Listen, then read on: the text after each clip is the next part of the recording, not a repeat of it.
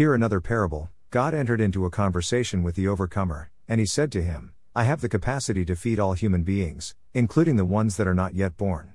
Have you ever heard since you have been existing that the air is in short supply, or not available at all? My mind for lives at eternity is this, to cater for all human beings in the everlasting kingdom of God. But do you know what? Human beings are notoriously rebellious and stiff-necked, especially those of this generation. Now hear this, says the overcomer. God is a loving Father. He does not want any of his creatures to suffer in hell.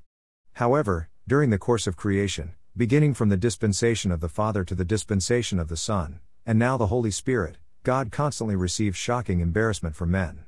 All human beings except few, which a scientist may call infinitesimal number, hate God, Jesus Christ, and his kingdom.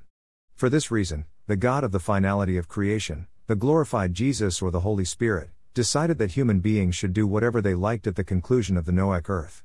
He who is unjust, let him be unjust still. He who is filthy, let him be filthy still. He who is righteous, let him be righteous still. He who is holy, let him be holy still.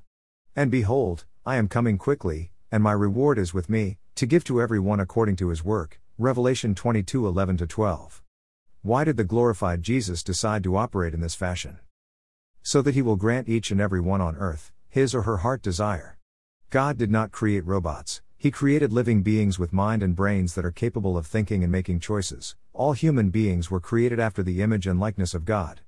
Be that as it may, if you have been confirmed a candidate for heaven by the God of the finality of creation, then know that you merited it. If you have been confirmed a candidate for hell at this day of God, you also merited it.